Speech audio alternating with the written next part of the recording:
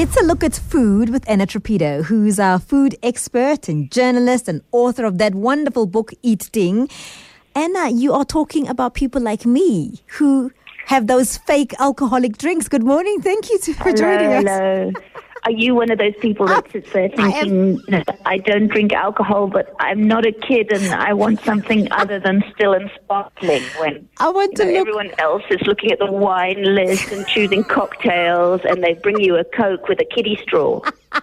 I want to look the part, Anna. I want that beautiful glass, that looks so sexy and all of that. And I don't want anybody to know. I don't want anybody to know. Well, and you know that you are a successful adult having a grown-up evening and to be offered exactly the same drink that they brought you at a birthday party when you were 9 just suggests that somebody's missed it. There's a gap in the market, that an awful, I know that we go on, and rightly so, about the social damage that alcohol does in South African society. But actually, we are a nation where a huge number of people don't drink. That the WHO did a recent study that there are 65% of adult South Africans say they are lifetime alcohol abstainers. And there's another kind of subsequent group who say that they haven't drunk in 12 months. And then if you add on the pregnant people and the designated drivers and people who just don't feel like it on that day, etc., there's huge numbers of people who want to go out, who are grown-ups, but who have absolutely no desire to be boozing in an evening. But Anna, you've got to explain the science to me, because I now can testify to about a handful of people who have now chosen this route, so who were previously people who used to drink alcohol and have decided, no, they're going to walk away from this and are looking for the alternative. And I guarantee you, every single one of them says, I felt a little bit tipsy after having that drink, that non-alcoholic drink that looked like a beer. The kind of pretend drink. Yes. Well, I imagine it's exhilaration, isn't it? It's like, look at me out having my little Sex and the City moment with my glamorous cocktail, that it doesn't matter if it's actually like, I don't know, a thyme iced tea or a carrot Cosmo, whatever it is. Oh, that line is letting us down. That you are in that moment having your glamorous moment, which is what we're all doing. The drink at the end of the day, sure, there's a chemical component, and sometimes you just think, only vodka will make this day better. But a lot of the time, the relaxing process is about so much more than that. And if you're just offered, the fizzy drink with the bendy straw, you're not going to get that experience. So the beer that is not quite alcoholic and looks and smells and tastes like beer, and the gin and all of those things, tell me about the science of not having the alcohol in that.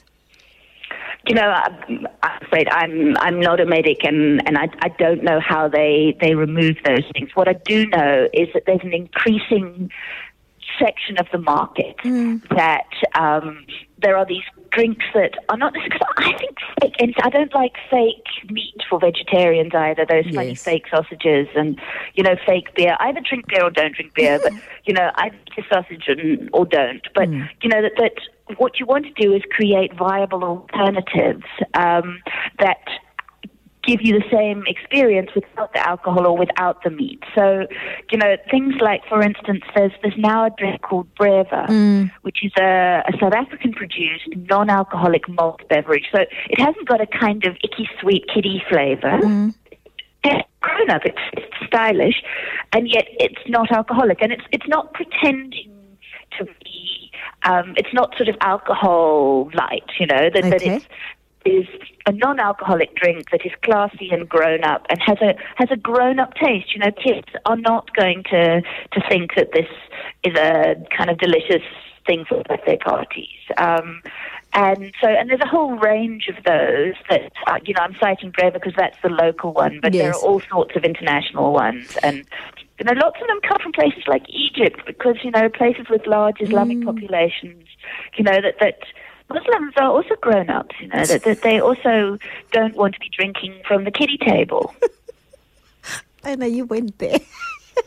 Listen, there are places that help us with this. So I can go to a restaurant and say, listen, hush, hush, I'm not one of those drinkers, but I'd love to look like I know what I'm doing, and you can... Why are you wanting to look like a drinker when what the drinkers do is crash their motorcars and beat their wives? But I think you should be wearing your non-drinking with pride. But you know what? People who drink have sophisticated language. They talk about pairing their alcohol with their drinks. So I want to say the same thing. Yeah, and increasingly, classy restaurants are recognizing people like you, and they understand that, a food and wine pairing where each, you've got multiple courses and each one has been paired with a wine, that's a lovely thing to do, if you're having a delicious, indulgent evening. And that, when it's done well, it does mean that both the food and the wine, that they're both accentuated by that pairing. And there's absolutely no reason why you can't do that with non-alcoholic drinks, and increasingly chefs are recognizing that you can complement and contrast food and non-alcoholic things. So, for instance, I think the nicest one in town at the moment is at DW 1113 at the Dunkeld Centre, where they've got a 7-course pairing menu, and you can have an alcohol option or a non-alcohol option. I like and in fact, the choices are written on the menu. So if you're wanting to be all kind of weird and hush-hush about this, I think it's not going to work for you. But for instance, if you're having the smoked quail, that the alcohol drinker will have a rosé with that, and that will compare and contrast in all sorts of delicious ways. But the non-alcohol drinker has a thyme iced tea. That the tuna sashimi course, the people who are wanting to drink alcohol will have a dry sparkling wine, and the alcohol drinkers have a cucumber and lime juice.